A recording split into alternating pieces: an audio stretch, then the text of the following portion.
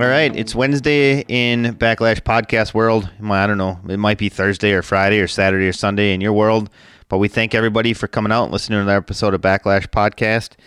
If you're interested in podcasting, one thing I haven't talked about a lot on this podcast is I have my very own Team Rhino Outdoors musky fishing podcast that you can also check out anywhere that you find this podcast. We only talk about one bait with one manufacturer every other Monday. We just had an episode out. We were talking about the SRJ Slow Rise Jerkbait with Kevin Abendroth and from Pandemonium Tackle. And we've had my co-host on this podcast. We've had Carrie Hoppy on just talking about, I think it was just about the Cowgirl. And then we had Brad on a couple weeks, 3, 4, or 5 weeks ago. And Brad was talking about the Detonator. And so if you want to check those out, go back and check out a couple of our old episodes. But anyways, my co-host today is Brad Hoppy with Muskie Mayhem Tackle. And Brad, why don't you talk about being the original big-bladed muskie bait? Well, I appreciate that, Jeff. Brad Hoppy from Muskie Mayhem Tackle, and we are the originators of the big-bladed Flashabou bucktail. So, it's changed a lot. We're coming on 16 years right now, Jeff, and you can reach out to us through either our website or Facebook, Instagram, bunch of different avenues. And here shortly, I am going to release the trailer on our YouTube channel. So if you want to look up Muskie Mayhem Tackle, you can subscribe to our YouTube channel, and we're going to start putting some footage out here shortly. And I'm not exactly sure if I said anything about who I am, but I'm Jeff with Team Rhino Outdoors, and you can check out our website, teamrhinooutdoors.com. As of this recording, we've recently got in a bunch new products from Chaos Tackle, Smitty Baits, including the new Smitty Wizard. Hopefully it's online by the time you hear this. Tough Shad's got a few new colors, Magnum Diesels, the new Chubby from Lungin Lures, and of course, we have the Muskie Mayhem Triggers and Detonators, which have been probably some of our best-selling baits that we had this year. I don't know, Brad, do you think that the fact that we talk about the Detonator and the Trigger every single episode has anything to do with those sales?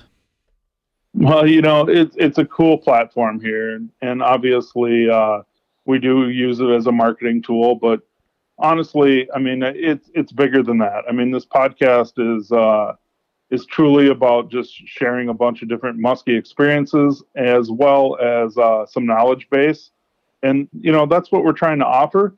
But I don't know, Jeff. I mean, that's a great question. It's interesting. You never know exactly where that all comes from, but all I can say is that both those baits are incredibly incredible. How's that sound?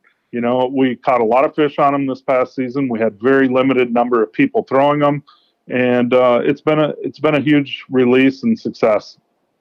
Well, I know you've talked about the Trigger before, and I got to see the Trigger firsthand in action, got to use it, got to play with it, got to watch fish be caught on it in late August, early September. And for anybody that's looking for bucktail for, new bucktail for 2021, that one literally can be thrown by every single angler all day, every day, no problems whatsoever. The Detonator, I have no personal experience for it, but from what Brad tells me, he says that it can be that same bucktail for anglers. So I'm anxious to see firsthand the Detonator.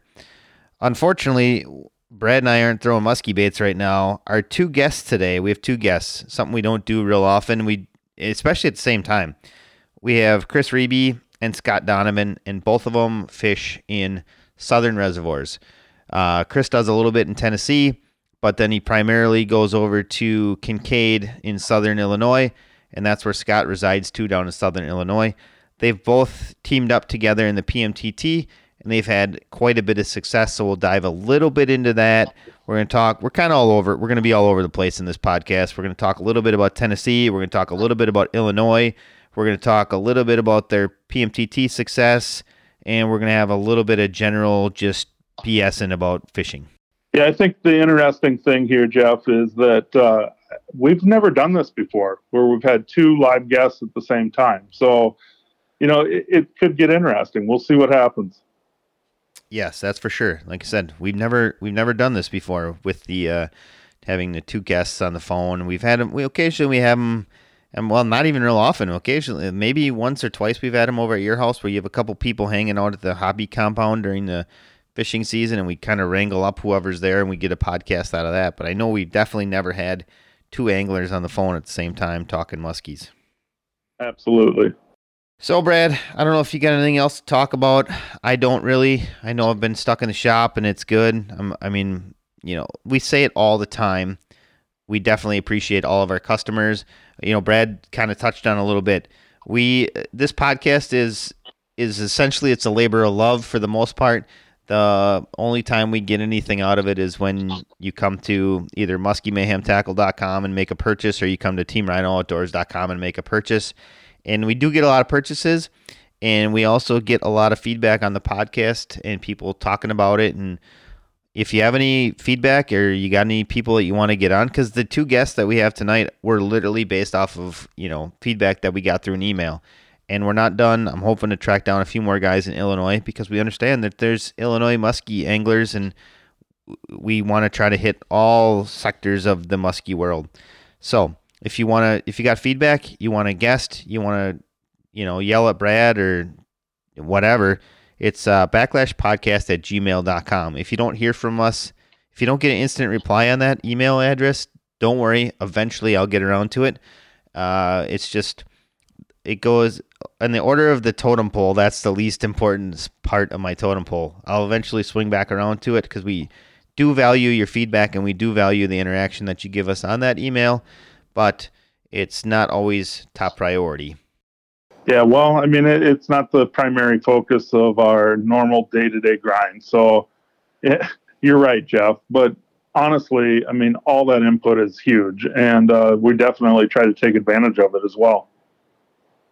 Yeah, there's no doubt. I mean, like I said, we listen to you and we hear you, because I've said it before that this isn't our podcast, it's your podcast, and we want to have on guests that you guys want to listen to. And if there's somebody we haven't touched on and you want to hear from them, like I said, drop us an email, backlashpodcast@gmail.com. And if you haven't done so already, give us a rating or a review on iTunes. Helps circulate the show out to a few other people. I tell you, it helps us get more sponsors, but we don't have any sponsors or anything, so it doesn't help with that. It just, I don't know, maybe it makes Brad and I feel better. That might help too, right, Brad?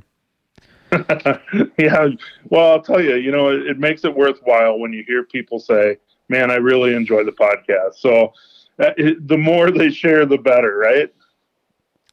Absolutely. So, Brad, let's get Chris and Scott on the phone and talk about some Southern Reservoir muskies. Let's get after it. All right, two guests this week. We haven't done this before on a podcast. We've had 4 guests, but we've never had 2 on the same phone call before. So this is going to be something new. Our guests are Chris Reby, and we also have Scott Donovan. And we're going to start talking to Chris. So, Chris, why don't you talk a little bit about yourself, and then we'll jump over to Scott to let him talk about himself a little bit. And then I understand that you guys are lucky enough to be out muskie fishing right now, and so we definitely want to talk about that too, because I don't think we've talked to a guest in the last 6 weeks that's done anything close to muskie fishing. So let's, Chris, thanks for coming on tonight. Why don't you give a little brief rundown of kind of, what your little part in this muskie world is? Yeah, thanks for having me. I'm down in Tennessee right now. I spend the winter here from November till April. I've been lucky enough to be on the water. I actually just did 10 straight days on the water. A little worn out after that, but we've had a little below normal temperatures, been a little cold. Water's a little bit colder than normal, low water, less flow. But fishing's still good. Got 12 fish in the last 10 days on the water, so we're averaging like 1 a day.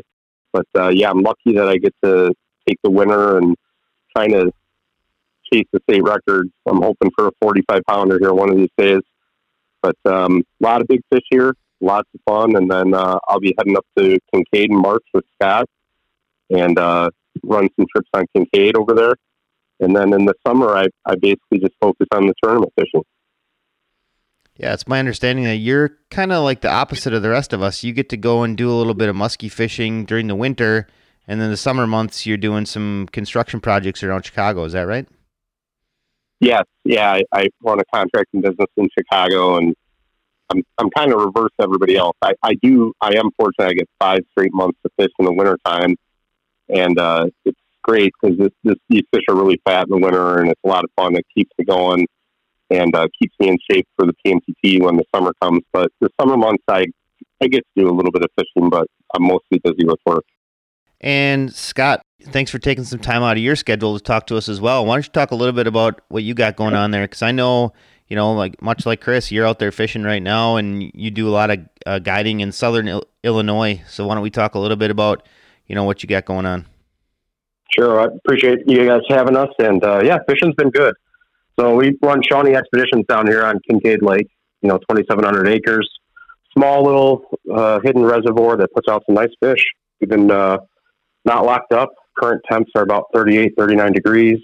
Run a really good rattle bait trap bite right now. Some luncheon lure, 22 shorts. But fishing's been good. We've had clients coming down, doing a little bit of crappie and bass, which is a little bit different. But the muskies seem to be up shallow, 6 to 8 feet. They're already in their pre-spawn patterns. South-facing shores. Yeah, I can't say enough. It's been truly pleasure being out there in the wintertime. The angling pressure has diminished tenfold, especially with the pandemic and with COVID going on. The lake pressure this fall is intense. So we're pretty lucky to be out there chasing some muskies. We're getting a lot of calls for the spring. A lot of guys think that bite starts late February, early March, but here we are, end of December and all through January, fishing that same pre-spawn pattern, and it's been producing. So for a lot of people out there, they're probably not as familiar about Tennessee. Why don't you give us a little idea of what that Tennessee fishing looks like at this time of the season? So Tennessee in the wintertime, most of my experience, the majority of my experience is here just in the winter. I have fished here a little bit in the summer, but these reservoirs are kind of special because we have water flowing into Melton Hill from a depth of 170 feet. So you get very consistent flow of temperature coming out of the north because it comes from the bottom. So the reservoir typically stays 50 degrees until January, and then it'll get down into the upper 40s. It has been colder this year than it has been for the last 5 years. So things are a little bit different right now. We are not getting the winter rain that we normally get, so we do have low water, less flow. That changes things a bit. But here in Tennessee, there's, all within an hour drive from Knoxville, there's probably 8 rivers and 3 or 4 reservoirs that are stocked with that were stocked with muskies at one time or another. And there's a lot of opportunity for different types of fishing in different places. It's really fun. I'm just kind of curious, how does that compare to, like, say, Cave Run? I know you guys used to fish PMTT all the time together, and I'm kind of curious, I'm sure you've spent your time down in Kentucky as well. Is Tennessee similar, or are we talking something totally different? So Tennessee is different from the aspect that all of the reservoirs are basically fish like a river. So Melton Hill, if you look at it, it looks like a river, but it's a reservoir, and there's always flow. So we've always got inflow water, so it stays a bit warmer in the winter. I've rarely seen the water drop below 45 degrees, and I know like the cave will get a lot colder than that at some time. So with the flow and in the wintertime, I'm a strong believer in that these muskies start their spring spawning migration as early as November. If we have years with a lot of flow and a lot of rain, it moves more fish up the system, and you can find them in the upper ends of the systems where they were stocked earlier. And then times like this year where we've had low water and low flow, they're still a bit spread out. You got to spend some more time, mapping and graphing and figuring out, like, well, if they're not up here yet, they must be maybe 10 miles below. So it's definitely fish is different than Cave Run, where those fish are more, there's not flow through the entire system in Cave Run. So those fish will set up like on Kincaid, where they're on the steeper, deeper breaks, and they'll go into like a more traditional winter pattern, where these fish are basically river fish just about anywhere you are. They're really dependent on the flow. So Chris, let's talk a little bit about bait size and selection down there in Tennessee. Right now, are you primarily using smaller baits, or are you using, the typically late fall and in Wisconsin, Minnesota, they start to go bigger baits.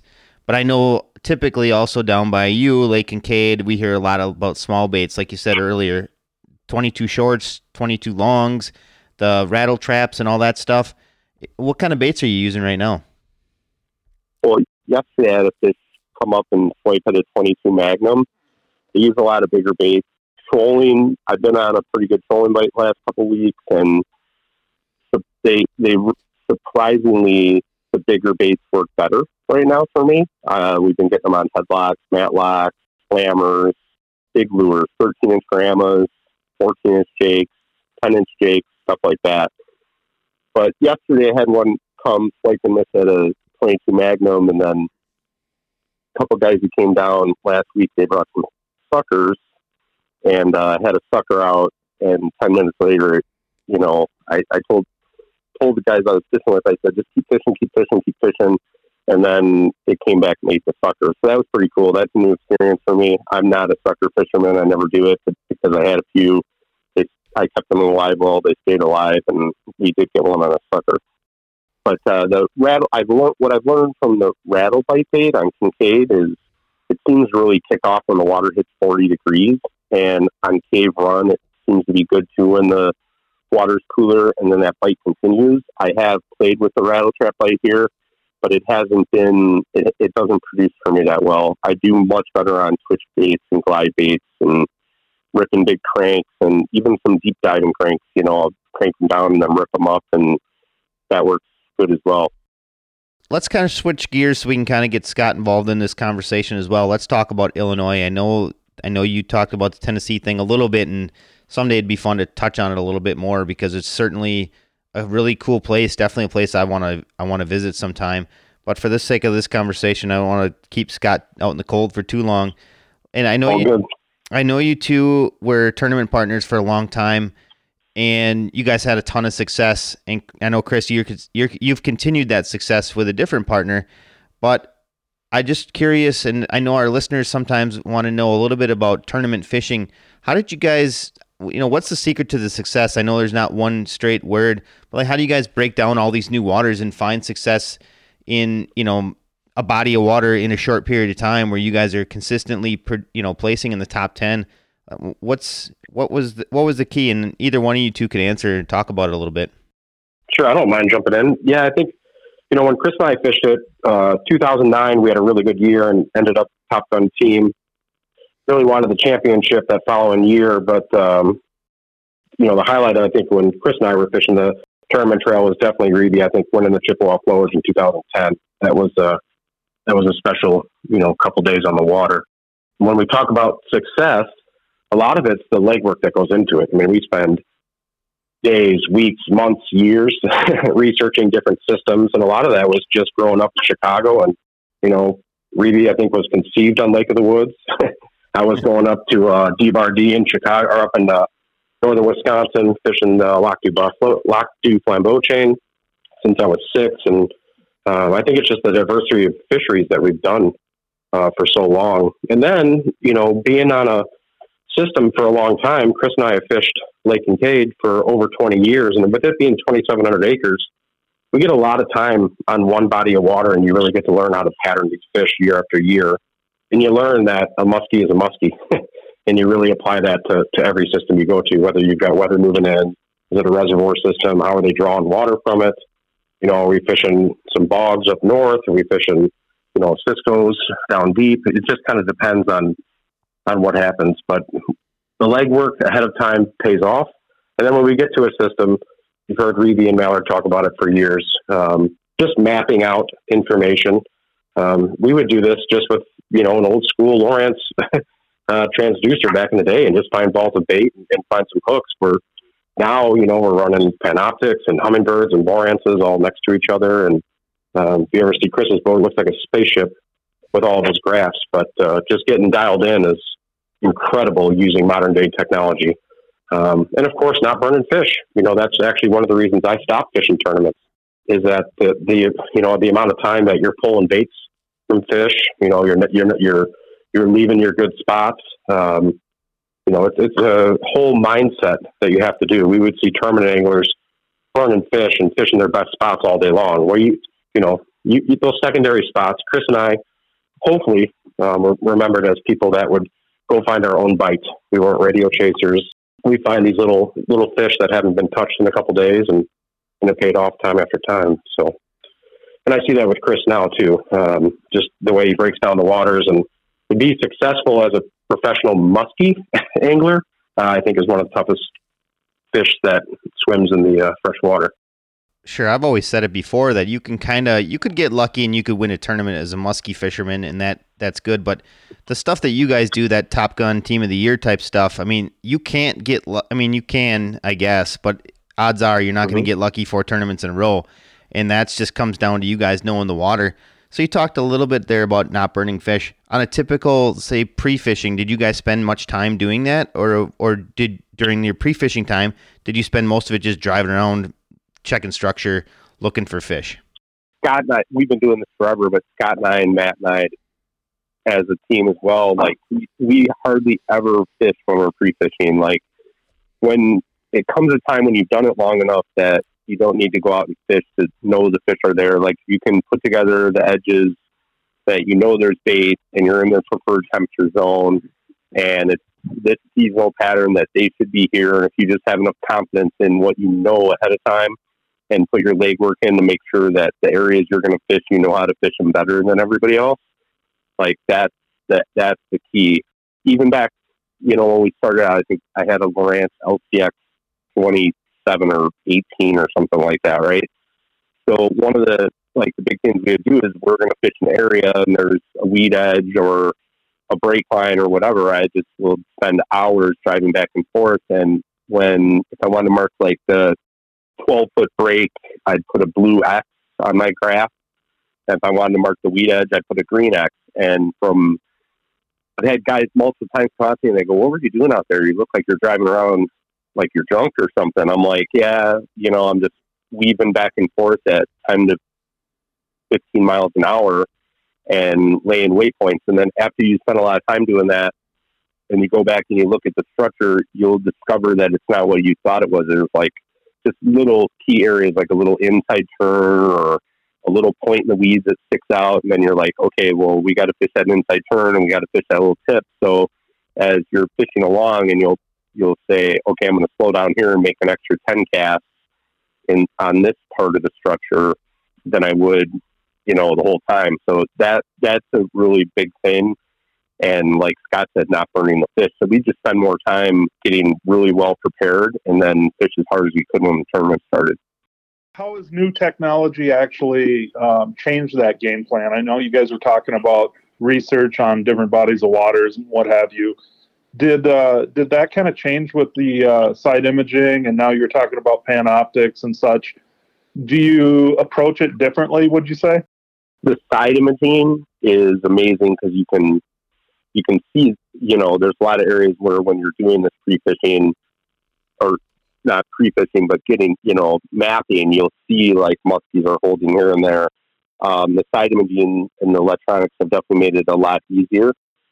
But the live mapping, it's one thing that I know a lot of guys that fish in the PMC that I fish against are like, well, I don't need to do it anymore because I'm live mapping it with my Humminbird, or their Lowrance. But what I found is I tried to do that, and it'll read the depth of the top of the weeds, or it'll read a school of bait fish. And I tried to switch over from Lowrance to Humminbird, but after 20 years that I stared at my Lowrance graph, it becomes like a language where it's like when I would lay my waypoints, and whether I'm fishing in the pitch black and I can't see my hand in front of my face, I know from my perspective of where my boat is on the graph and where my waypoints are on the graph and where I'm casting to, that I'm probably putting the bait right where it has to be. And when I switched to Humminbird, the map, it looked like Chinese to me or something, it just didn't look the same. So then I had to put a Lowrance back next to my Humminbird, and then I added a Garmin as well for the Panoptix. The Panoptix is incredible for trolling and, stuff like that with open schools, a bait, and being able to see it up ahead and steer towards it. And also running a weed line and pointing it to the left and seeing that, I'm keeping my base off of that weed edge. But the other thing about the Panoptix is, honestly, during the tournament, I'll usually turn it off because it becomes a distraction, and it's great for guiding. And if like 2 or 3 guys are fishing and the guide is running the boat and looking at the Panoptix, and you can see follows, and the perspective mode is amazing, and you can tell the clients like, oh, hey, keep figure eight, and there's a fish down there. That's a huge thing. But if you spend too much time in the tournaments looking at it, I think it could hurt your success, because it actually kind of becomes a distraction. And I've noticed that when I have it at the front of the boat and I'm guiding, that it becomes a distraction. The guys start spending more time looking at the Panoptix than they are fishing. But it's a great tool for getting set up and searching. Brad, that's kind of what I was saying with the Panoptix this year. I haven't played around with it a lot, but it always just seemed like it was, I don't know, almost like a distraction. Like there's too many screens and too much stuff to look at that you have a hard time just wanting to go fishing. It's really kind of a weird thing, in my opinion. Just having all the technology, it's almost overwhelming. Well, I think a big part of that is because it's live. It's like if you aren't watching, you could potentially miss something. And so it's almost like you have to be glued to the screen, where like side imaging or whatever, you glance down, okay, you glance back down, and there's a history. So it kind of gives it away. You know what I mean? You don't have to stare at it that full time.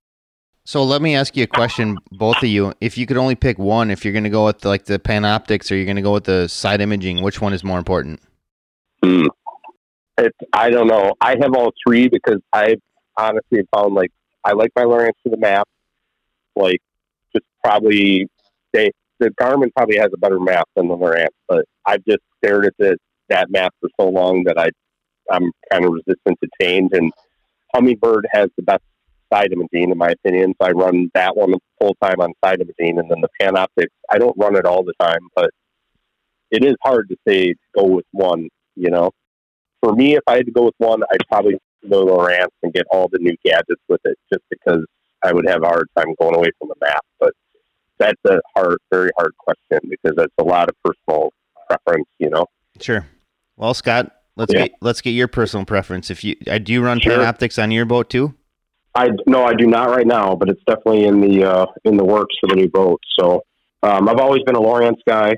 I think it's superior for what I'm doing. The side imaging, I've been running the old LSS1 with the Gen 2s on the old school, and the detail's amazing, even with the down scan. It's solid. But yeah, the Panoptix is in the works, and primarily, to be honest, it's going to be for crappie fishing. We've got the state record hybrid crappies on Kincaid Lake, and in the summertime, our water gets too hot to ethically fish. We stop at about 80 degrees. Just kind of let the fish tell us, but typically it's about 80 degrees surface temps, and we switch over to crappies. But as far as musky fishing goes, I've been real comfortable and really happy with my Lowrance units for sure. But let's talk a little bit about Kincaid Lake or any of the lakes in Illinois. If somebody's looking to come down, because obviously right now is a really great time. If they're, obviously they could hire you guys, and that would be a great idea. We've always advocated hiring guides because it can definitely shorten your learning curve. But like, how did you go about learning Kincaid, for example? I mean, let's talk a little bit about that. Again, same thing. Were you guys just driving around? Do you still use paper maps at all? Even to reference anything? Yeah, I do use paper maps still. I'll tell you why too. The lake's a reservoir, right? So a lot of these state forest maps are going to show you where the old house foundations are, but more importantly, it's going to show you where the roads were to these existing foundations. We catch a lot of fish. Knowing where the creek channels are, but where these old roads kind of tickle them a little bit. And that's what really creates kind of a spot on the spot. So for paper maps, I would definitely say, because of the foundation, the road beds, and some of the main lake structure that was there, really important. But definitely utilizing the library, which is a word most people don't hear very often. Getting into your local areas, you can really find a lot of information. I mean, just some historical data, before the lake was even filled, to learn the ecology and the stream ecology that the lake had before it was formed, and then really getting a read of how the lake was managed afterwards. We've been fortunate enough at the Illinois Department of Natural Resources to only have 3 biologists that have touched Kincaid The current one is absolutely phenomenal. Sean Hurst is a huge advocate and has produced state record fish in almost all species except muskies, which is Lake Shelbyville, which is actually Kaskasky River. Everyone that knows Illinois muskie fishing, I believe that fish was caught on a hook and worm off the bottom of a spillway. So we've been trying to put that one to rest and get one on a muskie bait. And we've also been trying to do a live release too, Jeff, which is cool. The biologist has a scale at the lake. Really, it's going to be the next two months. That pre-spawn bite, if we can get something in her belly, I think it's going to happen. But the biologist keeps a scale at the lake, and in hopes of us catching one, clients can weigh it right at the boat dock or one of the landings and get her picture with her and release her alive. And that's definitely what Chris and I are all about with these ethical fishing tactics and really trying to put these fish back in the resource. You know, it's a limited resource. We know where they're stocked 1 per acre. You know, this is our tax dollars at work, but more importantly, we take this resource and this national forest pretty seriously down here. You know, the one thing, let's back up a little bit and talk about Kincaid. For people that don't know, you want to give an overview of it, like talk about fish population density and that kind of stuff. I mean, are there a bunch of fish in there? How many acres are? I think you referenced it earlier a little bit. And then obviously you guys have to deal with water level changes, so I'm sure that can swell this thing to even, more acres. You want to just kind of talk about the lake in general, because there may be a bunch of people in Wisconsin that potentially have never heard of Lake Kincaid, and so you want to give us an idea just about what we're dealing with here. Yeah, so Lake Kincaid was built in 1968. Lake was finally filled around 72, and was actually first stocked with northern pike. So we had Esox Licious in there for a little while. Water temps were just too hot. The siltation coming off the creeks, we got muddy creeks around here. Definitely not like what Chris is fishing now in Tennessee, but lake got muddy, got silted in, the pike didn't take. And about 2 or 3 years later, the biologist decided to stock muskies. And at that point, it was 1 per acre, and it stayed that way since. With 2,700 acres, we average between 2,500 and 3,200 muskies in the 10 to 14 inch range, typically stocked from Jake Wolf Hatchery in Illinois. But of course, we've been working with the DNR to have some synergy with Ohio and Iowa and getting kind of some mutt strains in the lake as well. What's different, I think, too, when people think reservoirs, a lot of people think lake fluctuations, but we actually have a fixed spillway barrier on Lake Kincaid. They draw from the top of the lake.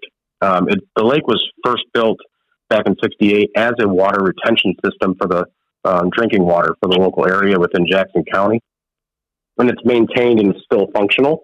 But as far as back in the day, fishing, staying at Tony Grant's place and sneaking down the road and fishing the parking lots, right? I think we were launching off the highway one time. That doesn't happen down here. Right, Reeve? Remember that? Oh, yeah. The old portalet bite. I think I lost a mid-40s on a Manta Hang 10 off a toilet or two off there. But, yeah, on Kincaid, we don't get that big fluctuation, which helps. It keeps the main lake pretty clear throughout the year. The stockfish are great. The DNR, the last week of March, the first week of February, is going to go ahead and put out some nets. And those are hoop nets.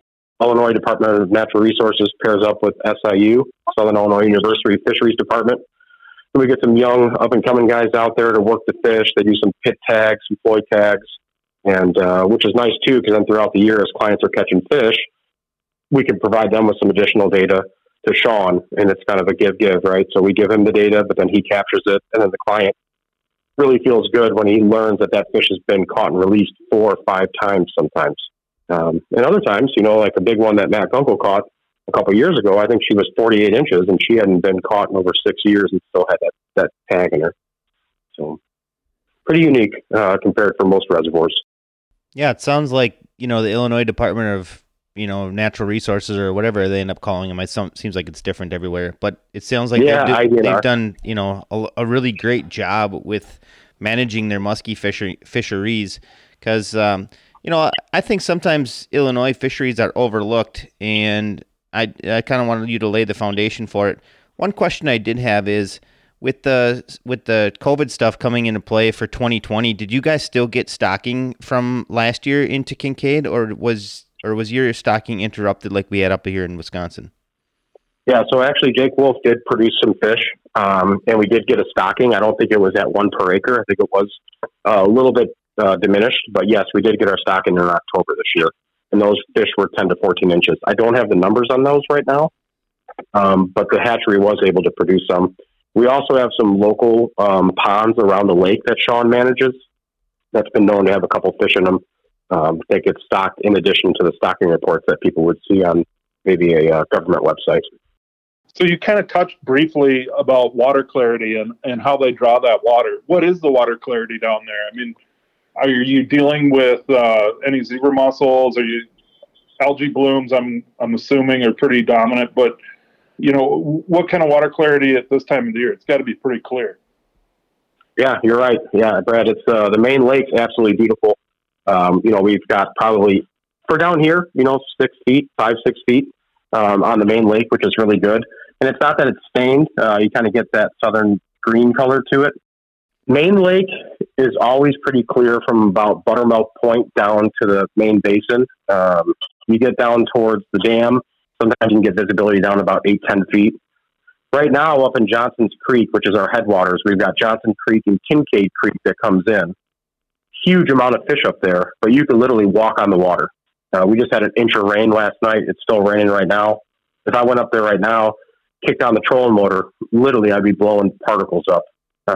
It can get pretty nasty. I still have confidence fishing in that water. If you talk to a lot of guys on southern reservoirs, sometimes we look for that nasty water.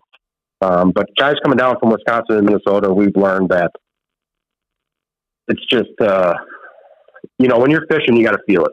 And if those guys aren't feeling it because the water's too dirty, we will move out of that area and maybe move into the water treatment area or Five Fingers or Cochrane, which is just some of the big feeder creeks that come in throughout the lake. And of course, with southern reservoirs, Chris knows all too well, usually the first fish of the year comes out of the marina, and that's been historic for the last 15, 20 years. Yeah, I've fished some of those marinas down on Cave for sure. I mean, it's always a good spot to start looking. What kind of weed growth do you have down there then throughout the summer? Is it something that dies off now at this time of the year, or does it just kind of stay somewhat consistent? It does not stay consistent at all. We've got a couple different types of milfoil. Where Wisconsin, I remember Eagle River, they would do the weed kill for that Eurasian milfoil, and it would just mess up fishing. Where in southern Illinois and lakes like Pomme de Terre and Fellows Lake over in Missouri, we crave for Eurasian milfoil. It just grows wild, and even in the mucky water, it puts off a lot of oxygen. And I think without that invasive species or that invasive plant in the lake, I don't think the musky fishing would be as good. That milfoil is kind of a barrier weed, anywhere from 2 to 6 feet. It's matted. You get off that milfoil, and you're going to get into some real nice coontail in that 8 to 10 foot range, and that's where usually the big girls are. What's interesting too is we've got a good weed growth through the spring, but it gets so hot. Our surface temps get almost 90 degrees, and it really nukes those shallow water weeds. So if you're up in 6-8 feet in June, you may be fishing a plastic frog for some bass up on the mats. You come back in October, almost all of that stuff is dead, and we get a revergence of weeds as the lake cools down into that 60-70 degree range. And then you actually get a late fall or an early fall weed growth bloom. You'll see the coontail kind of, the plumage on top get bigger. The fish use it a little bit different. They seem to be a little bit higher up in the water column where the green weeds are. It's been interesting to learn. It's taken a little while to understand the weed growth out there. And there's times too where, if it gets too muddy, you might not have any weeds on the north end till about the end of May. And then you can really get into some pockets that are beneficial. So let's shift gears and kind of start talking about forage base. I'm guessing you got a ton of shad. What other forages would you have? So threadfin shad and gizzard shad are both stocked predominantly in the lake every year. The biologist really likes to focus on the threadfin shad, and that's something that took me a little while to learn on the lake, because I used to target the gizzard shad because bigger bait, bigger fish, which is not the case. I think these muskies eat threadfin over a gizzard shad tenfold, and even young of the year gizzards top off at 1 to 3 inches. Those threadfin and gizzard shad are not the only, of course, things in the lake that the muskies enjoy. We've got spotted suckers, but we've also got quite a few populations of small crappie, which I know a lot of guys don't like to hear, but they definitely target open water crappies in the wintertime. We definitely get them off cribs. If you guys are familiar with some of those deep water cribs, the DNR has about 50 cribs on the lake that they actually produce each year. And then with the amount of anglers on the lake, there's probably about 1,000 total. So you can literally go around kind of picking them apart, and that's been really beneficial. I've also seen a huge movement of smaller carp, which I know sounds a little weird. These muskies are definitely targeting carps as they spawn and some of the smaller baits that are moving in. But gizzard shad, threadfin shad is what we primarily focus on. And Scott, I know it's not something that we like to talk about them eating crappies, but the fact that the muskies are eating crappie has definitely created a trophy crappie fishery. And I mean, there'll be 20 crappie anglers out taking their limit all day in the spring, and it doesn't hurt the lake. Does it? I think it does put a little pressure on it, but I was out there last weekend with clients, and the muskie bite was phenomenal. But at the end of the day, we all share our stories in the parking lot, and that's one of my favorite times, to end the day with, is just kind of, sharing our stories. And one guy had over 3 pounds in the live well, and that speaks to the fishery. It's doing well, but it also speaks to maybe a little bit more education that's needed. We've really educated anglers, from Larry Ramsell back in the day to Pete to teaching this catch and release at CPR. But I think that those guys, it's a weird stigma down here too, Jeff. You've got guys that used to kill a lot of muskies, to be honest. The bass anglers did not like the muskies in there. You've got gar, spotted gar, long-nosed gar. We've got a lot of junkfish that comes up the Big Muddy River, and these guys were used to these. So when they would see a toothy critter, to them it's a gar. They're going to slit their throat and throw it on the riverbank. And, props to Chad Kane and Al Nutty and some of the original guys down here that would really put down their rods and pull up to these other anglers and speak to what we're doing and why the passion's there, and celebrate why they caught a muskie and help them out. So even in the summertime when the water's 90 degrees, I might be trolling for some walleyes or some crappies, but I do have a folding fray bill underneath the bow that I pull out to help guys that might have tied into one in the middle of summer. And that's helped exponentially. I haven't seen anything like that in a couple of years, but it's definitely taken, just about 10, 15 years to educate the population down here. Well, it definitely starts with education, that's for sure. And I've done the same thing on some of my home water, where a walleye guy or maybe a pike guy, they're doing the same thing. They've got their little 1960s green netting walleye bag, I guess you'd call it. But, they put a muskie in there and they don't realize that there is a size limit on the lake and so on and so forth. And, hey, it's just a common mistake with a lot of these people. They just don't know any better. And the only way you're going to get them to know is visiting with them, that's for sure. You don't have to chastise them. It's just it's a few nice words and take some pictures for them and help them out. It's gone so far down here that we were the Habitat Committee chairman for a long time with the Shawnee Muskie Hunters, the local Muskie Inc. chapter. And when we were doing these lake cleanups and doing these enrichment programs, we tied into the bass clubs. We tied into the crappie clubs. And when I speak at a lot of different clubs, I encourage them to connect with other anglers. We're all in this together, right? There are resources. I think that there's a huge ego boost with muskie guys, but you have to have a little bit of confidence. You have to have a little bit of ego to get on these fish and be consistent. But at the same time, we can shelve all that stuff. And, we're out there to really enjoy the outdoors. And that's what it's all about. I tell guys, instead of staring at a Panoptix or staring at your figure eight all the time, take a couple minutes, look up. There's eagles. It's beautiful, right? Enjoy the scenery and enjoy while we're out there. Yeah, I would agree with you guys. I mean, I think definitely a lot of anglers, just the guiding side. You guys know, you guide. A lot of times they are so focused, I think it almost screws up their whole game, honestly. I mean, you're supposed to have fun in this sport. When you get good guys in the boat, like this friend of mine, Tom Kelly, just fished with me yesterday. It was 32 degrees out, and he had told me last year, he said, Chris, when I get a muskie, he goes, I got a lot of lady fans out there, and I'm taking my shirt off because I used to lift weights, and they want to see me. And I said, all right. So he got a muskie, and we got it in the net. He actually has a blown knee, and he was wearing a brace. And I said, So, Tom, you taking your shirt off an hour later? He said, let's do it. Took the shirt off, 32 degrees outside. Great picture. Got to have a little fun out there. That's it. It's about having fun a lot of the time. You know, you got to have fun. And Tom decided to strip down and show his chest and his big husky. I'm pretty sure I saw that picture on Facebook yesterday. I think a lot of people thought. Chris and I try to stay pretty quiet, to be honest. You know, it's just we fish these smaller waters. We do use Facebook as kind of our platform to show off some fish, but you know, usually it's nice to stay quiet in the day of social media. You know, Chris and I are an open book. You know, anybody that's coming down to our area, please reach out. We're more than happy to disclose. You know, it's more about getting people out there and enjoying stuff. But at the same time, there's definitely a balance of the social media presence and having fun with it, because it can have an impact. You know, you see a lot of guys on some of the Great Lakes that only post pictures in the wintertime during their off season, and we get it. You know, we get it. But at the same time, you know, I think in the wintertime, with a lot of guys frozen up, like you guys are up north, seeing us on the open water and catching fish, you know, they can live through our memories and really get them excited for the season. And, you know, I think it comes full circle.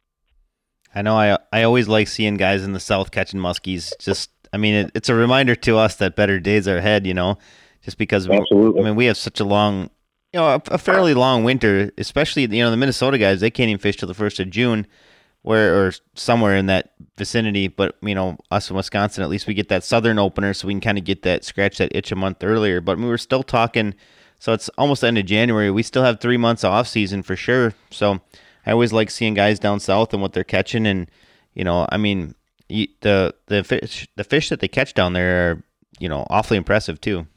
We appreciate that. Yeah, Chris has been on some real fat ones, and just last weekend we got 9 up to 43, and the 43 inches is a nice fish. You know, you got to remember too, you know, where Chris is at, you're definitely chasing a 50 incher. But if you're on Lake Kincaid, you're really in it for a numbers lake. You know, it's 42 to 45 is a nice fish out there.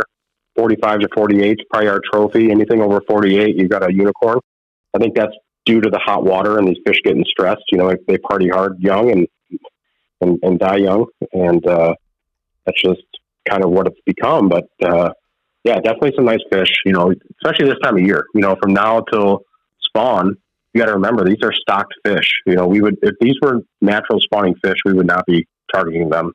The impact on anglers during this time, you're looking at less than 1% success rate of the spawn anyways. So that's why we do target them. I think that's good to bring up too, Jeff, is, you know, we have an open season throughout the year, and Illinois does not have a closed season in the summertime. These are anglers ethically putting their rods away and targeting other species, or going to visit Brad up north, or, you know, spending some time in your neck of the woods, Jeff. Actually, speaking of that, so in Tennessee, the reason I leave in March and I go over, one of the biggest reasons I leave and go over to fish with Scott for the month of March is that these fish here, they are naturally reproducing. They have been here forever. Like, a lot of the fish here were killed off by coal mining and the Industrial Revolution and pollution. But, you know, there's lots of small streams in the Cumberland Plateau that have always had muskies, and a lot of these Tennessee rivers have always had muskies. I've got a really cool article from Field and Stream from 1956. It's about the jacks to the south, and they called them in. They said they're very closely related in comparison to their relatives, the muscellunge of the north. But down here, they just got the name. They call them jacks, which is interesting. But they've been here forever, and our stocking here is very limited. We do not have a good stocking program, unfortunately. Like Jim Negus, bless his soul, that guy is the only reason that we have muskies again in Tennessee. But for the numbers of muskies that I'm catching in certain areas, there's no possible way that it's from the stocking. And in some areas, I've caught muskies where they weren't stocked within 50 miles of there this year, and they were 22 inches long. There's no way they could end up there.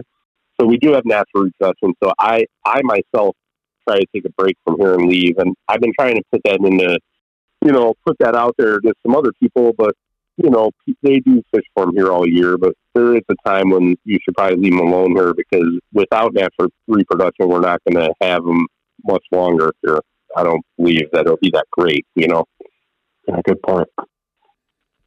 Yeah, it's good to just always get out there, that conservation minded. We preach on that quite a bit on this podcast about, us taking care of the resource because, like you said, I mean, with Chris talking in Tennessee, there's no stocking there. So, if you do have a naturally reproducing system, you want to do the best you can to hold that off, which is, I was a little surprised to think a few years back with, it was Michigan, I think it was, they went to no close season. And I know most of those guys still abide by the previous rules, but, I think it's on St. Clair. I think there's actually there's no close season on St. Clair, but I think most everybody is still going off of what used to be the season because they want to take care of that resource because there is such good natural reproduction out there. I think you could fish for them all fall and into the winter until you have hard water and you're not going to hurt them, but they probably just didn't fish for them right at ice out, Yep. Well, one of the reasons that Minnesota has the season that they have, one, for the spawning in the spring, but also, it used to be that it was till the end of the year, so the first of the year was the season. They changed that so that early ice wouldn't be effective trying to catch these muskies as well. We have a couple different things going on over here in the state during the ice fishing season. We have legalized spearing of northern pike. Well, if it's a closed season, it basically gives the CEO another advantage of writing another ticket. So that's one of the reasons why it exists here for the season. I think that's why northern Wisconsin closed too on that season, was because of the ice fishing harvest on it, and they were worried about that, which is why they put that provision in. Now that they allow us to go to the end of December, they put that provision in that you can't target them through the ice. So I'm sure it's to limit harvest on muskies during ice fishing season. I think a really cool thing that you guys do, Jeff, isn't it once the lake caps, the season is closed? Well, the season, yes, technically you cannot fish for muskies once the ice forms. Yes, right. That was new, I believe, this year though. This is the first year that we did that. Okay, that's interesting. Well, they used to always close the season off at the end of November for the northern section. Well, sometimes you could still fish a little longer. Lately, we've been getting these really cold early. The winter's been setting up earlier. The ice has been coming on earlier, so it wouldn't have mattered. But this year it was nice. We were able to enjoy muskie fishing into December in some of those northern waters, especially like Green Bay. That's one that usually wasn't frozen by the 30th of November. So it gave guys an extra, probably 2-3 weeks of fishing this year that they wouldn't have been able to get otherwise. One thing you have to look at when you're targeting these spawning muskies and how it can impact systems where you have natural spawning is we've learned that there is a high concentration in a very small area of water. If you get a couple guys in a system that figures it out, they're going to wreck them. I guarantee it. 10 fish days are not uncommon. And, I think you could probably do some damage on some small systems if there was an open season on a naturally spawning, lake system. The amount of fish within a small area is proven by the DNR nets.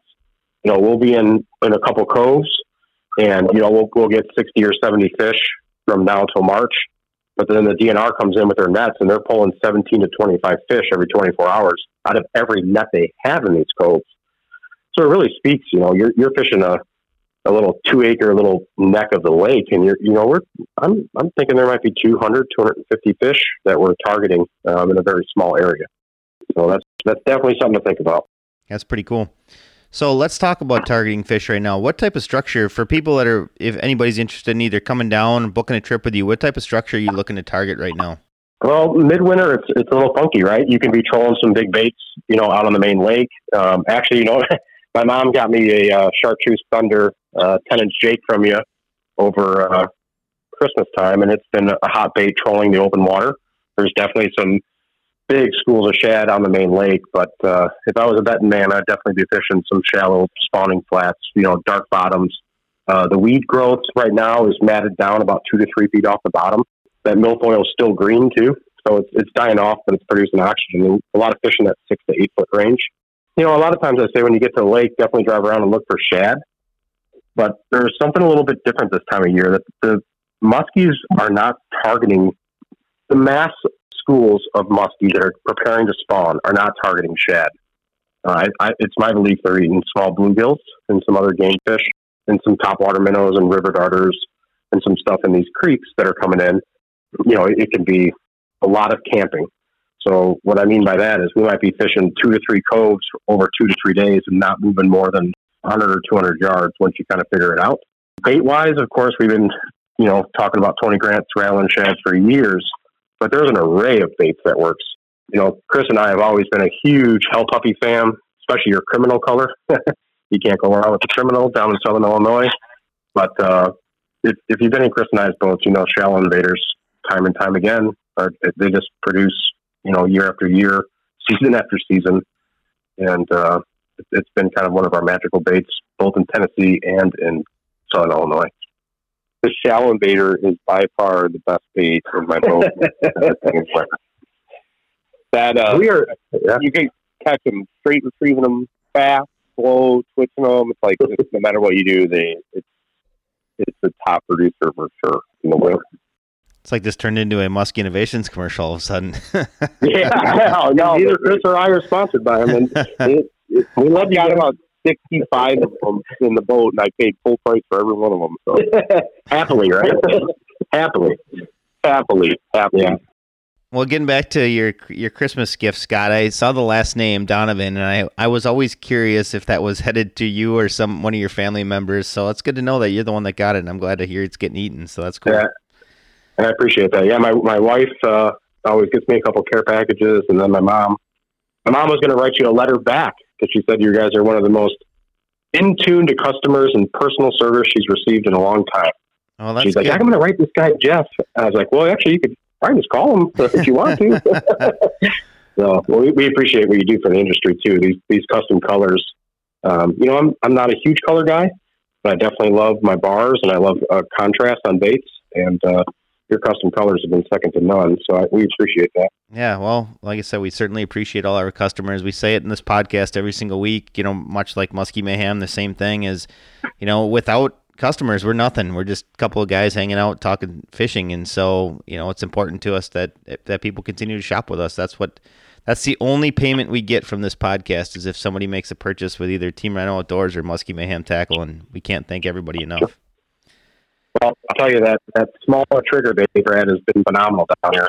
We fish a lot of double Colorados, but that little thump this fall seems to produce some nice fish. I think we've got one in the 45 range and about a dozen in that 38-40 range. So definitely not just a northern bait. If you guys are coming down south, that trigger's a hot bait. That's awesome to hear. Yeah, I know I had some guys down in Indiana throwing it early this year when we were first prototyping it, and it definitely was effective down there. Yes. Mm-hmm. A reservoir fish react to it. Let me tell you that much. Especially on shallow burn it, as fast as you can go with the train. Yeah, that's awesome. It's super awesome to hear, and I appreciate you telling me that. And if I can help you, give me a shout. Thanks, Greg. So if you don't mind digging into this a little bit, right now you said, the fish are kind of all over the place, big, small. If you're spending some time trolling, are you guys erring on the side of a lot of speed? Like, how fast are you guys going these days? Because I know it was late last fall. I took a trip to southern Wisconsin, and I was texting with a friend of mine, Jeff Hansen with Madison Muskie Guide Service, and he's kind of going over the range, and he's like, "Well, how fast are you going? What are you doing?" And I told him, and he's like, "Dial up the speed a little bit." Are you guys on the air of fast during this time of year yet, or are you guys pretty much slowing it down? Let me take this, and then Scott's answer will probably be different. But my self-fear lately is the water where I've been getting them flowing since 42 degrees, and I've been getting bites between 3 and 3.2 with big baits. And I have sped up and got bites like at 3.5, and then I've been setting rods and going like 2.6 and got bites. So I've been a little bit confused. But that 2.6 to 3.2 range, normally though, it's like almost you get dialed into like one number, and it's really good. But I have been going a little bit slower, 42-degree water. And the other thing that's interesting is I've been finding fish suspended on the trolling bite in 42-degree water, and the gizzard shad that they're eating, because I've snagged a whole bunch of them, they're really stressed out and have red marks all over them because they're not that accustomed to. So that slows the shad down when the water gets cold, but they're not that. The shad don't do good with the cold water down here. There's usually a shad die off, and we definitely have colder water than what we normally hit. But The one thing that this goes against everything that I ever talk about is there's like 45-degree water that's close and adjacent to 3 degrees, and sometimes I find 1 degree makes a difference, but these muskies are in the 40 to 42 degree water because that's where the shad are, and I don't understand really honestly why the shad are in the 40 degree water either, because I think that they don't like that cold water, but they're there for whatever reason, like in the masses. So that's one time when like bait trumps temperature, and that's what I'm seeing right now. And I hardly ever see that happen, but that's an interesting thing. Those shad are in pure survival mode right now at that temps. Your red fins are going to start kicking the bucket, and your gizzards are going to be tweaked out, especially with those red marks too. I snagged like 6 gizzards in the last few days, and they've got red marks all over them. And I'm like, oh, wow, these don't look good. Mm-hmm. And I actually caught one muskie like 5 days ago that was in really cold water too, and it had those red marks all over it. And I would almost say like I thought it was unhealthy, but it did not look good. The fish itself did not look good, but it fought super hard. It ate the bait no problem, and it had a 23-inch girth, and it was only 43.5 inches long. So it was fat enough that I girthed it, So I was like, okay, at 43.5 inch by 23, that is a super fat fish. It probably exceeded 25 pounds, but it had those same red marks all over it that the shad gets. I don't see that very often, and it's been pondering me like all week, like thinking what was wrong with that fish, Mm-hmm. But there was definitely something wrong with the muskie as well. It seemed like it was stressed out for whatever reason, and we caught it quick. It was like, it was hooked. It was in the bag in 30 seconds. It was like in for a pitcher and back in the water in 3 minutes, and I saw the red marks in it the first time it rolled up on the bait. So it wasn't like it got stressed out as it was in the bag or anything like that. It just had red blotches all over it, Mm-hmm. It's interesting how you guys talk about you have cooler water temperatures than you normally would, because up here in the north, like it's been somewhat mild winter for us. I mean, I think a lot of the lakes, the bigger lakes, are probably only, maybe they're a foot of ice right now, and normally it's 24 for sure. A lot of lakes are not even driving trucks out on right now because of how mild it's been for us up here. The average winter temperature in Tennessee is 57 degrees, is, what they say is average. And we'll have like a couple cold days over here in eastern Tennessee where it'll get in the 20s at night, maybe be like, if it's below freezing in the morning, that's like what would be typically considered cold. Well, it's been like that for 5 weeks. It's just now starting to warm up. And I haven't been here my whole life, but I've been here for the last 5 winters, and this is by far the coldest I've ever seen it. Brad, I bet you could go for some 30-degree temperatures about now, huh? That wouldn't seem too cold to me. Strangely enough, I would say it's only been about a week where we've had like the drastic change anyway. We have had an unusually warm, I guess I wouldn't say the fall, because October it was wintertime. Absolutely. We had about a 2-week stretch in October where I'm like, whoa, what's going on here? We had 8 to 10 inches of snow, and the water temps dropped so fast, it was insane. And then November, it warmed back up. And that's been kind of a trend the last 3 years or so. But,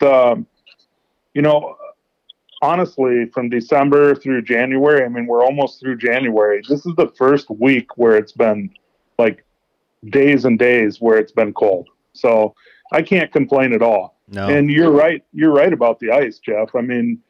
We're anywhere from 12 to 18 inches of ice. And I know in the past winters, guys were looking at extensions for their augers.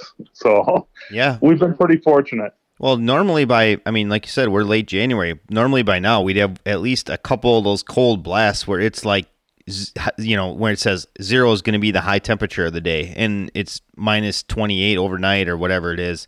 We haven't had anything that's been, we barely even had all of our high temperatures for the most part are above 15 for sure, which is, to them that sounds super cold, but for us, when you don't have those days where the wind chill is minus 20, that's a win for us in January. Just refresh my memory. Where are you at, Brad? I am by Alexandria, Minnesota, which I guess the best way to explain it is Lake Miltona is probably 3 miles from my house. Got it. That's what I thought. Weren't you here for the PMTT championship with Matt? Yeah, we've won that one. That's what I thought. I'm trying to remember what year it was. About 3 years ago or so, 4 years. 3 years ago. I bet it's more like 5, guys. It could be. Time goes by so fast. You'd never know. I got really lucky with that whole deal. I was getting a ton of phone calls for that whole deal. I was actually out west hunting, so I kind of missed all the hoopla, if you will. Well, we stayed at Drake Hurd's house. Well, we stayed in my camper, and we parked my camper in Drake's backyard, and Drake helped us out a little bit with the lake, of course. Like, he's a good friend, and that was nice of him. And he keyed us into a couple spots, and it worked out. You know, it definitely helped us out a lot with that. A little bit of intel going in, that's never a bad thing to have, you know. I'm kind of curious about what actually took place then. From my understanding was you were maybe attracting the fish with a supermodel, and then we're catching them on a boat. I think a pounder, if I'm not mistaken. So Drake Hurd told us that there's a rock bar on the lake that's not on the map, and at that time it's not on the tip or anything, and it's one of the few rock bars on Miltona. And Drake had told us that the week before they had 60 follows there, but they couldn't get a bite. So we went there, we checked it out, we mapped it all out, and we just said, okay, we're not going to fish it. We'll fish it during the tournament. So going into the tournament, I think I had seen one fish on a bar fighter. So starting the tournament out, I threw bar fighters for a while, and then went back to the classic, like slow rolling a supermodel, and Matt's really good with rubber, so Matt was throwing a pounder. And I was getting all these follows on the supermodel, and they would just sit there. Like, they would, like, follow into the boat, the lake's so clear. They would, like, follow the bait in, and then they just kind of, like, came out by the boat down, 10, 12 feet down. After that happened a few times, I'm like, Matt, put the bulldog down there, see if you can get it going. So he went in with the pounder and was doing big circles, and he's like 4 or 5 times around before all of a sudden the fish would like get excited and come up on it. And then I think we got a 51 in the tournament or a 50 and a half. I should know this, but I can't remember, but it was 50 something. But it went around, he probably did 5 or 6 big circles, and then the fish got active, and then it followed it 5 or 6 more times, and we were looking at each other freaking out. He's like, what should I do? What should I do? I don't know what this fish is going to do, because it was so weird. I'm like, go deep, pull it up in the corner. And he did. He went deep, and then he pulled it up in the corner, and it ate it. And then we did that a bunch of times. We had a bunch of fish going like that, but we only got 2 to eat. So it was like very truly a team effort, because they would not follow the pounder in, which I still am confused about that. I don't think that Matt had very many follows, but they were just totally enthralled with that supermodel coming in slow, but they wouldn't eat it. Yeah, it's crazy. I mean, that was what, mid-October? Yeah, mid-October. It was right after turnover. So what I figured was it was definitely, turnover, and Drake had told us that he'd seen a ton of fish in this area, and they would follow and wouldn't eat. And then we kind of experienced the same thing. They would follow but didn't really want to eat. And it makes sense. They were like up shallow on this big rock bar during turnover, exactly where they should be. And, but doing the switcheroo on them really worked out for us. If we could have, there was no, I think there was 3, there was 3 fish caught on day 1, and we caught 2, and then one other team caught a fish on day 2. And day 2, the wind blew hard. There was 6-foot waves where we were fishing, and I think we had a couple follows, but that was it on day 2. 6 foot? Sounds like a true musky fisherman there. Oh man, I remember that. It was like 5-6 foot waves. Seriously? It was unbelievable. Matt, we're in Matt's boat yet. He's got his old boat. He had a 72-inch shaft trolling motor on the 690 tiller. Yeah. And I was in the front of the boat, and the trolling motor was blowing out of the water by a foot. All the way out of the water. And then the bow was slamming down, and there was 50 gallons of water coming over the front of the boat. That's how bad it was. Wow. Yep. And nasty, huh? I had to do about everything I could during that tournament to stay in the boat. It was so brutal on the day 2. It was terrible. Complete opposite of day 1. Day 1 was nice. Flat, calm, sunny, perfect. Day 2, horrible. And if you can remember, if you know which way the wind was going, we were in the windiest spot on the lake. Yep. We spent some time down in that area. I don't know if we ever saw you or not. I was too busy trying to stay in the boat. So, yeah.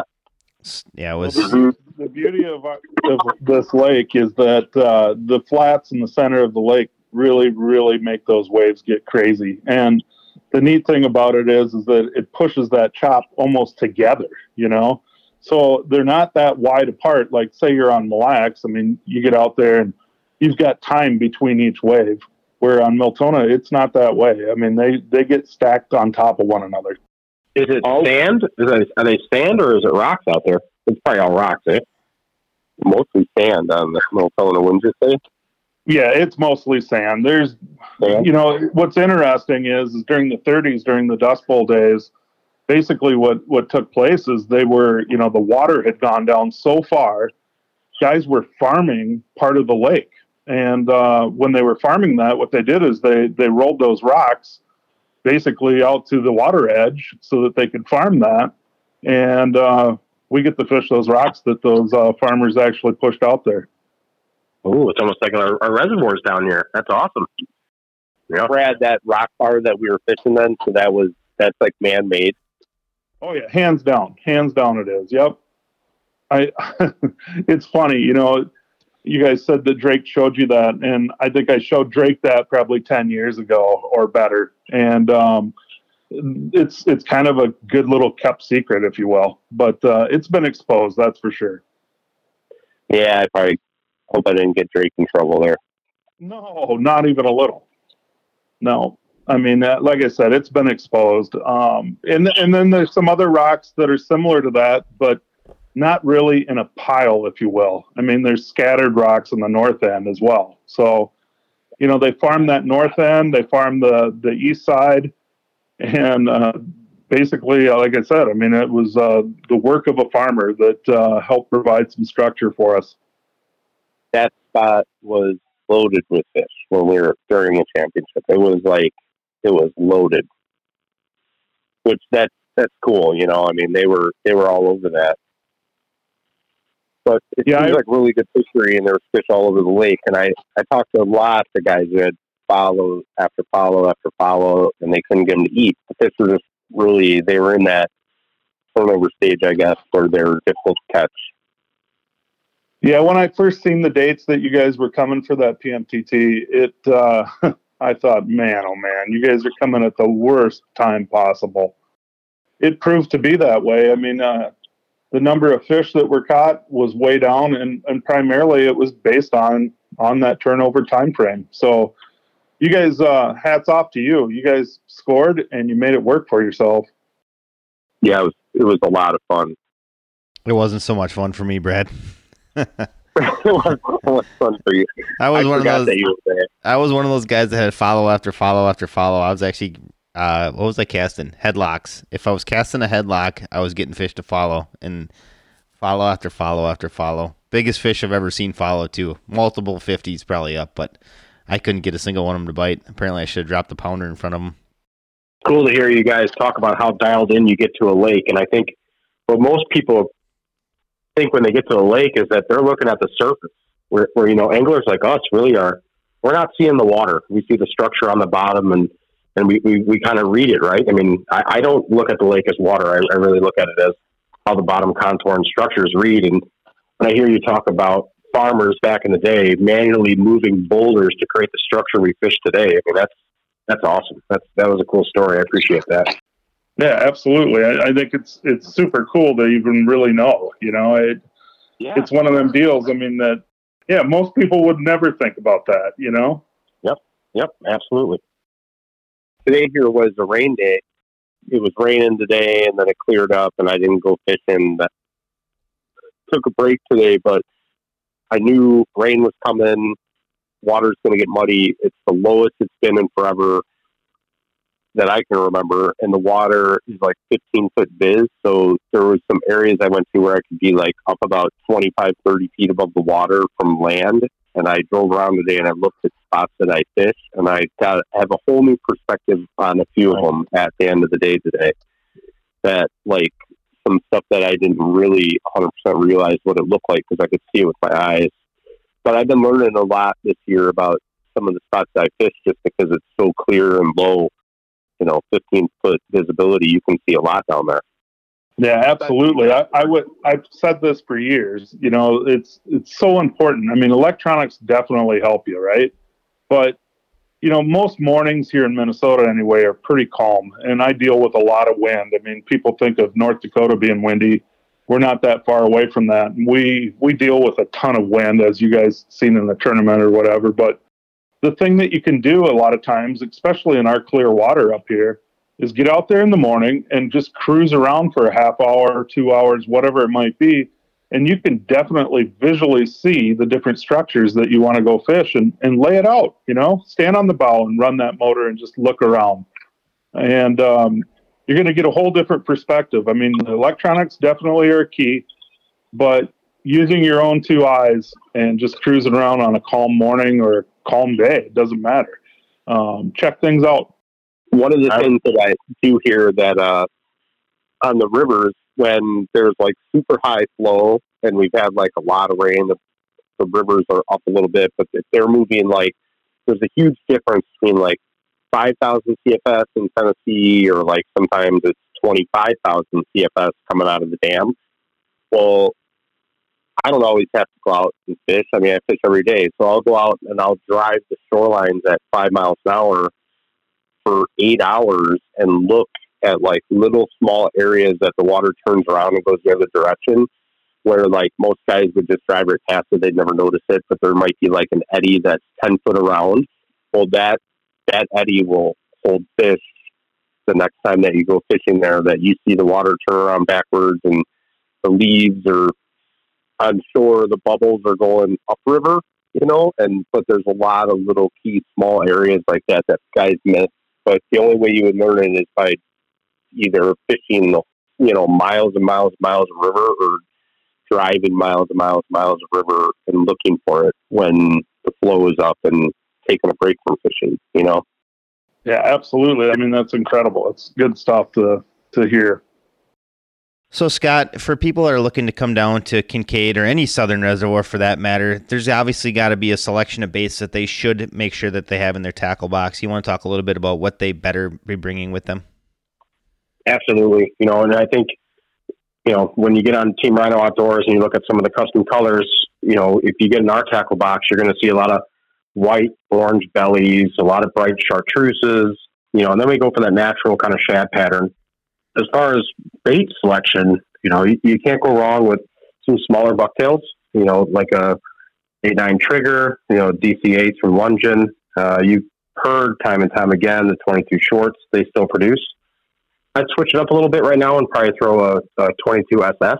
That square bill, that coffin bill seems to be putting a little bit more fish in the boat, primarily because the fish are up on those spawning flats. But slammer 5-inch shallow minnows are phenomenal. Can't go wrong with baby depth raiders, maybe some small shads, crime bosses. As far as rubber goes, we really do well with the regular dogs. You don't have to break your back throwing pounders out here. Double dogs are real nice this time of year if you're going to throw on the main lake. That little bit of hang time too is nice. I find with those double tails, just kind of letting it twitch and pause. You hear about the death pause all the time on southern reservoirs when you're fishing glide bait, which is probably for a big girl from now till March. I know they're going to eat a rattling shad, but in the back of the boat, I kind of switch it up and I've become really in tune with hell puppies and hellhounds. Nothing fancy, really, just kind of that twitch pause. Soft tails are great, but this time of year, they're kind of nipping the tails off of shad. So I like that back hook. I don't really like something squirrely off the back. And, if you're dialed in, Kevin Nash style, 10-inch jakes, if you're feeling twitchy. But you don't really have to reinvent the wheel. You don't have to be switching up baits.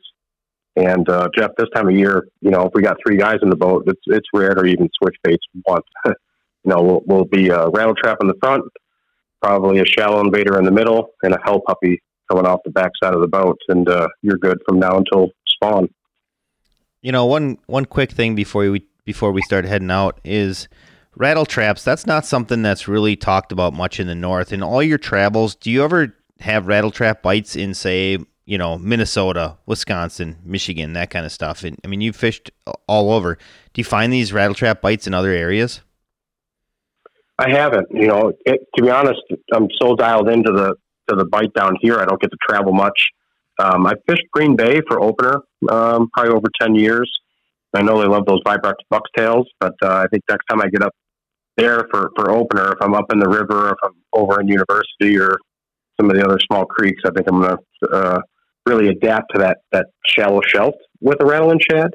But to be honest, no, I have not. It's been all Green River, Cave Run, Melton, and like Chris was saying, they don't even have a great rattle trap bite down there.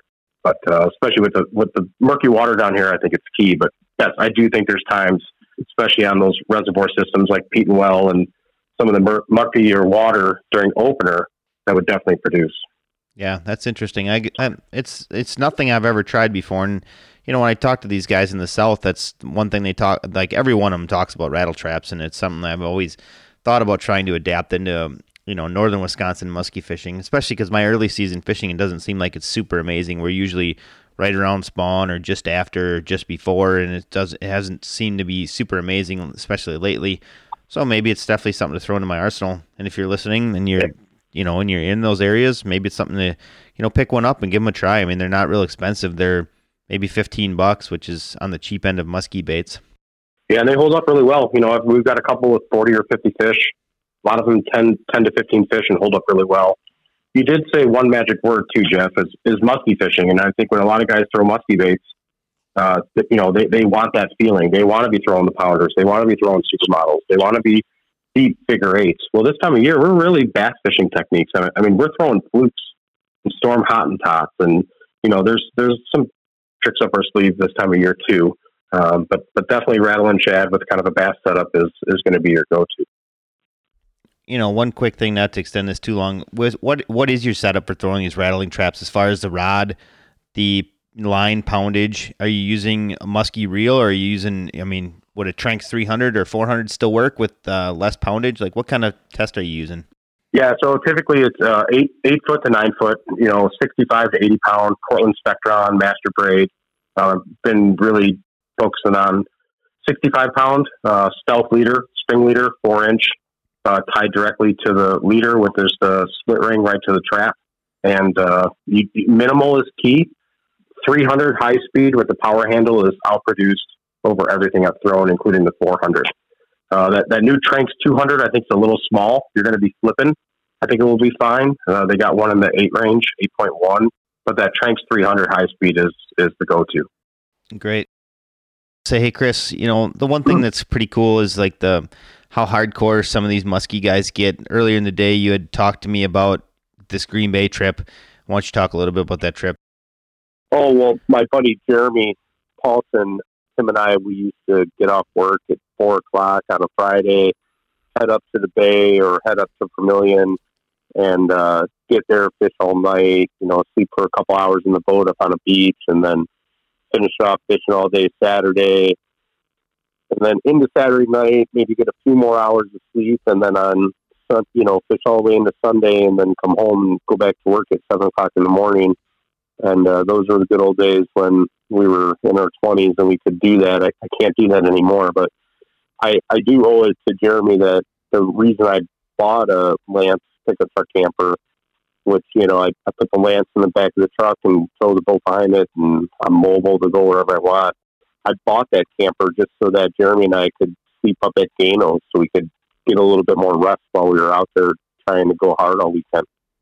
Yeah, I always like those stories. Just the stuff that muskie anglers will put themselves through just to prolong the shot at another fish or their biggest fish or whatever. It's like once you get hooked, it's just your life completely changes sometimes, and you kind of do some crazy stuff. For me, it's just getting away.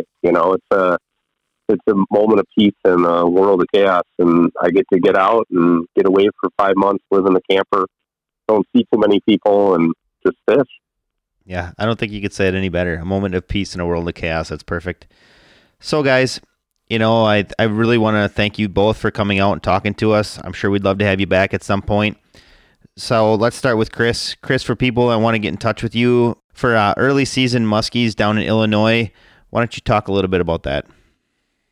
Well, I'll be heading over to Lake Kincaid to guide with Scott. You can get my information at ShawneeGuides.com. I'll be there for the month of March, kind of depending on if I'll stay till April, depending on how many trips we book. But I know we're always busy, and we'll be fishing a lot and get a lot of fishing in that.